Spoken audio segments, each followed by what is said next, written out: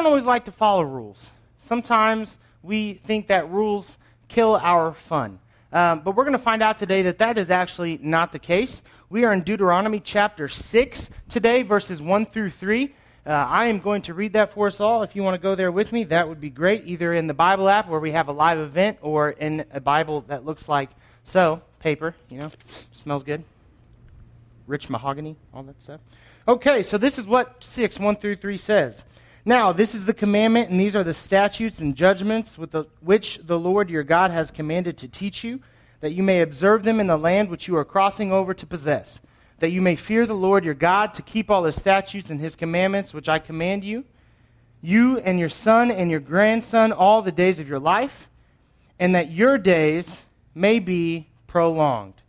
Therefore, hear, O Israel, and be careful to observe it, that it may be well with you, and that you may multiply greatly as the Lord your fathers has promised you. The Lord of your fathers, not the Lord your fathers. That might be confusing. Has promised you a land flowing with milk and honey. Okay, so just understand where we're at. This is right before the Israelites are getting ready to cross over into the land which God has promised them, known as the Promised Land, sometimes called the land flowing with milk and honey, hence what the Bible just said. So Moses has been given these rules that he's about to deliver to the Israelites, deliver to these people, because he wants them to have the most successful transition and habitation of this new land that they're coming to. And God has set out these rules. And so what we just read is kind of like the preamble for what follows later in this chapter, which God calls the greatest commandment, which we're going to talk about, and also the 10 Commandments. And so we have these rules, and Moses is explaining, listen, there's 3 things I need you guys, you Israelites, to know about these rules. And the great thing about these 3 things is that they still pertain to today. They still are relevant to us today. The first thing that we have to understand, okay, this is like verse 1 through 2, what I call A, the first half of verse 2. And it's that by following rules, we show our respect to God. So if we're going to just summarize that verse, this is what Moses is saying to you. Listen, I'm going to teach you these rules so that you can follow them where you're going, and so that you can show God that you respect him, We follow rules because we respect the rule maker, okay? Not because the rule itself is scary, or not because the rule itself is something we like. We follow rules in the end because we respect the person who made those rules. Now, all of you can have eyes, I think, and most of you are not blind, so you will be able to see that I am a large individual. I have been this size for a great portion of my life. In high school, I was this big. Now, quite frankly, I could have done whatever I wanted to do whenever I wanted to do it, for the most part, okay? But there's this one thing that kind of threw a hitch in my plan to just do whatever I want. That thing is called my mother. She can be terrifying. I mean, absolutely terrifying. She has this look and like this tone of voice that she can get that like pretty much, how do I explain this, Mom? Crumbles your soul, right? So like you talk back and all of a sudden she's like, what? And you're just like, Ma, I didn't mean it. I'm sorry, So please don't kill me or whatever you're going to do. Like, she's not a big lady, but man, can she put the fear of God in you. And so I followed the rules that my mom set because she made sure that I had to follow those rules. Like, she put that within me, that fear of God, that you're going to follow these rules or you're going to deal with me, and I'd much rather follow the rules than deal with her. Okay? That's just the honest truth. So we follow rules because we respect the person who made those rules. Now, we all may respect God for different reasons. Okay? You may have a different reason for respecting God than I do. But if we are trying our best to follow God's rules and live by his commandments, it's because we do respect God. Okay, so that's the first thing. We follow rules and we follow the commandments and we attempt to obey them as best we can to show our respect for the rule maker, that is God.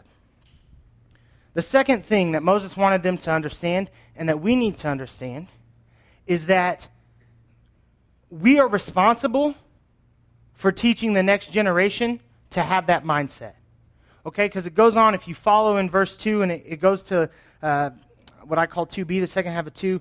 So the first half summarizes like so. I'm going to teach you these rules so you can follow them where you're going and so that you can show respect for the Lord. And then he goes on to say you need to follow the rules, and your kids need to follow the rules, and their kids need to follow the rules. So right here in this scripture, God's making it clear, listen, you have a responsibility for how your kids turn out. You have a responsibility for them to behave and for them to think the exact same way that you do.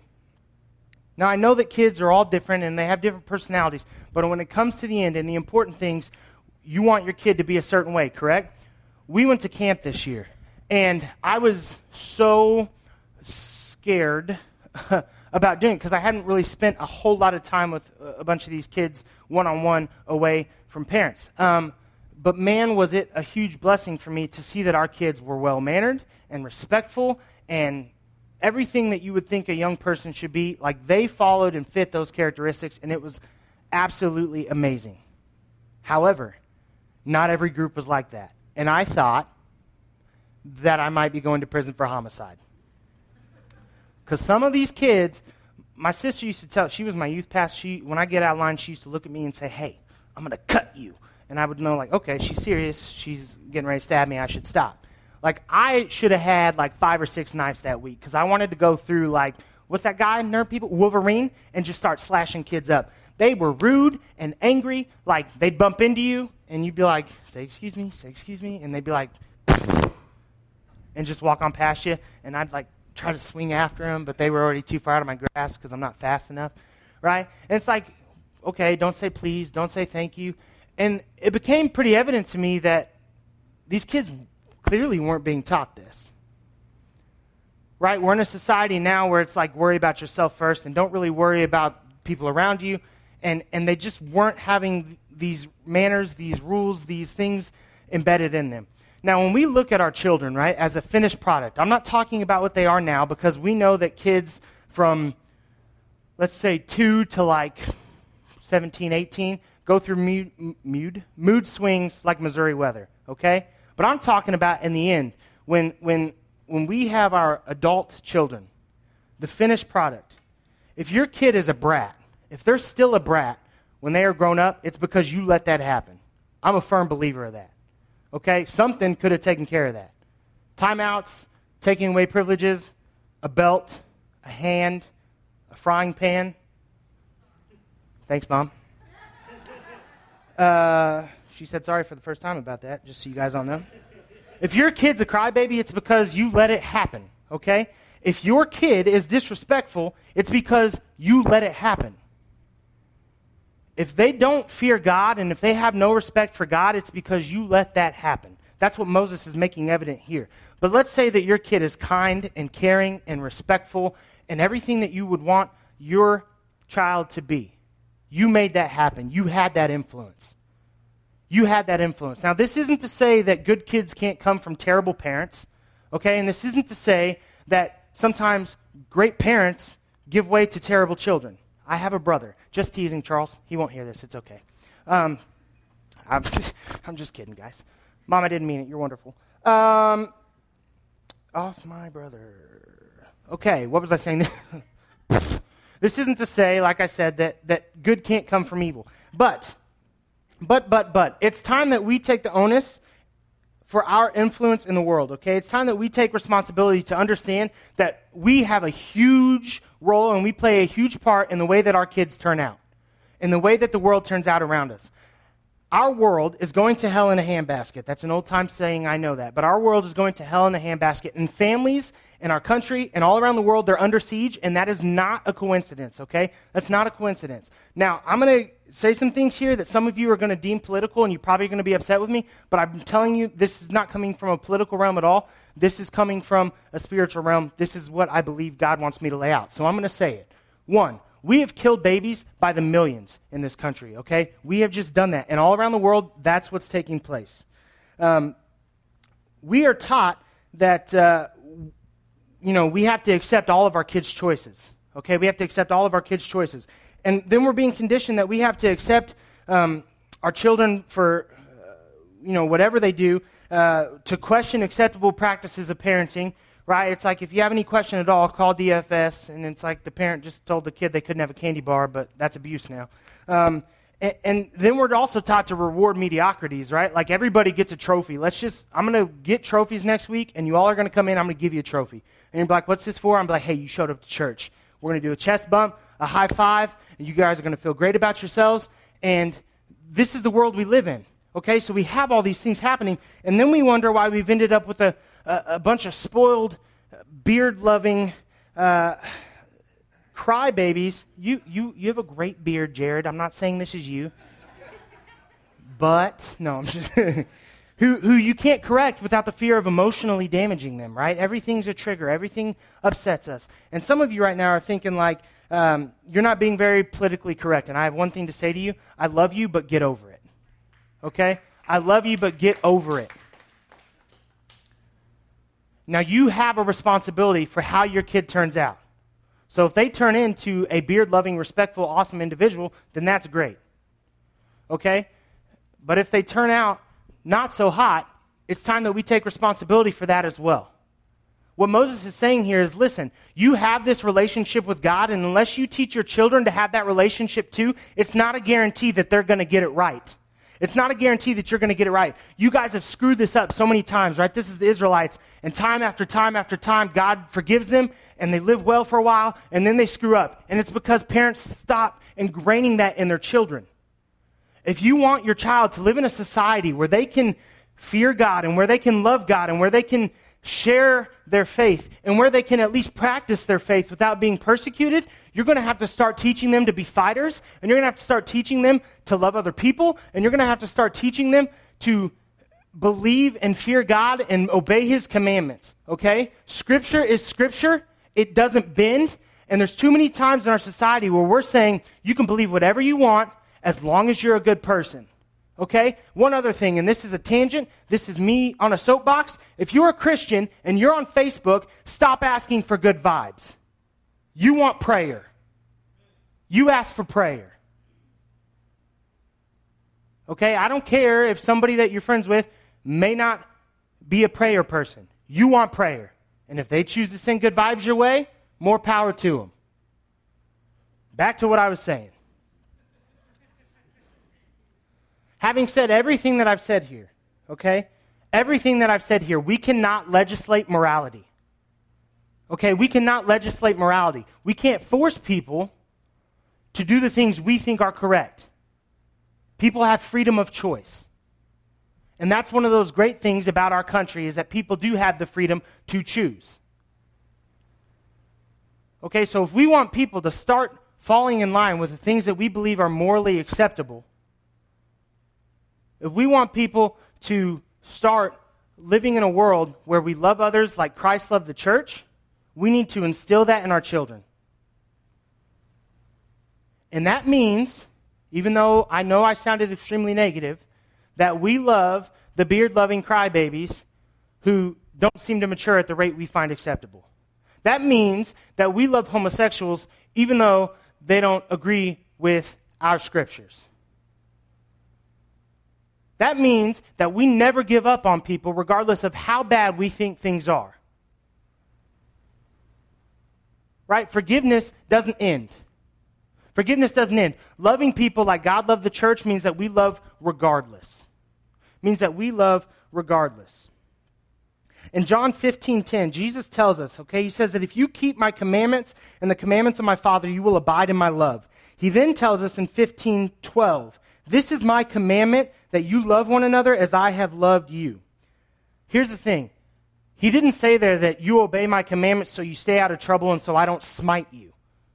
Okay? He said, keep my commandments so that you stay in my love. So that you stay in my love.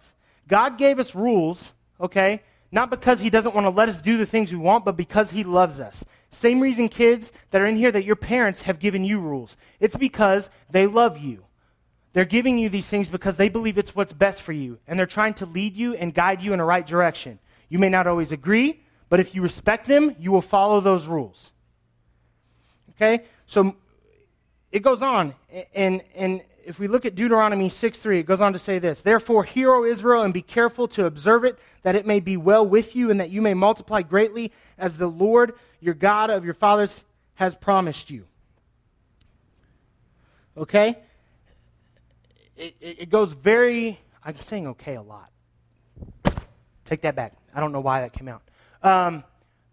No filter. I'm sorry, guys. So God gave us rules for our benefit. And if we look at this, it clearly explains that you follow these rules, you stay in these commandments, you stay in my love, you are going to succeed in this land that he gave you. That's what he's telling the Israelites. God gave us rules so that we can experience the unparalleled joy that comes with living in a life according to God. Now, I'm a man who finds myself to be very logical. Quite frankly, there are things about the Bible that I find hard to believe, that I struggle with on a daily basis. That's just the truth. But if for no other reason that I believe in God, I know this. I've lived my life in two ways. One is if there was no God, and two is if God existed. And I have always been happier as if I've lived if God existed. That's my personal truth. And that's not an accident. That's not a coincidence. This is logical. It makes sense. See, because when we follow rules, there's always a benefit outside of just not getting in trouble. If you don't speed, if you obey the speed limit, abide by the speed limit, that's what I was trying to say, you're safer, right? That's a great thing. The benefit of if you abide by the speed limit means that you don't ever have to pay a fine, right? You don't have that ticket, you don't have to stop, you're less late than what you would be in the beginning. Like, there's that extra benefit. Cordelia, if she goes to bed on time, she wakes up the next day and she's pleasant to deal with. She's not a monster and she doesn't terrify me.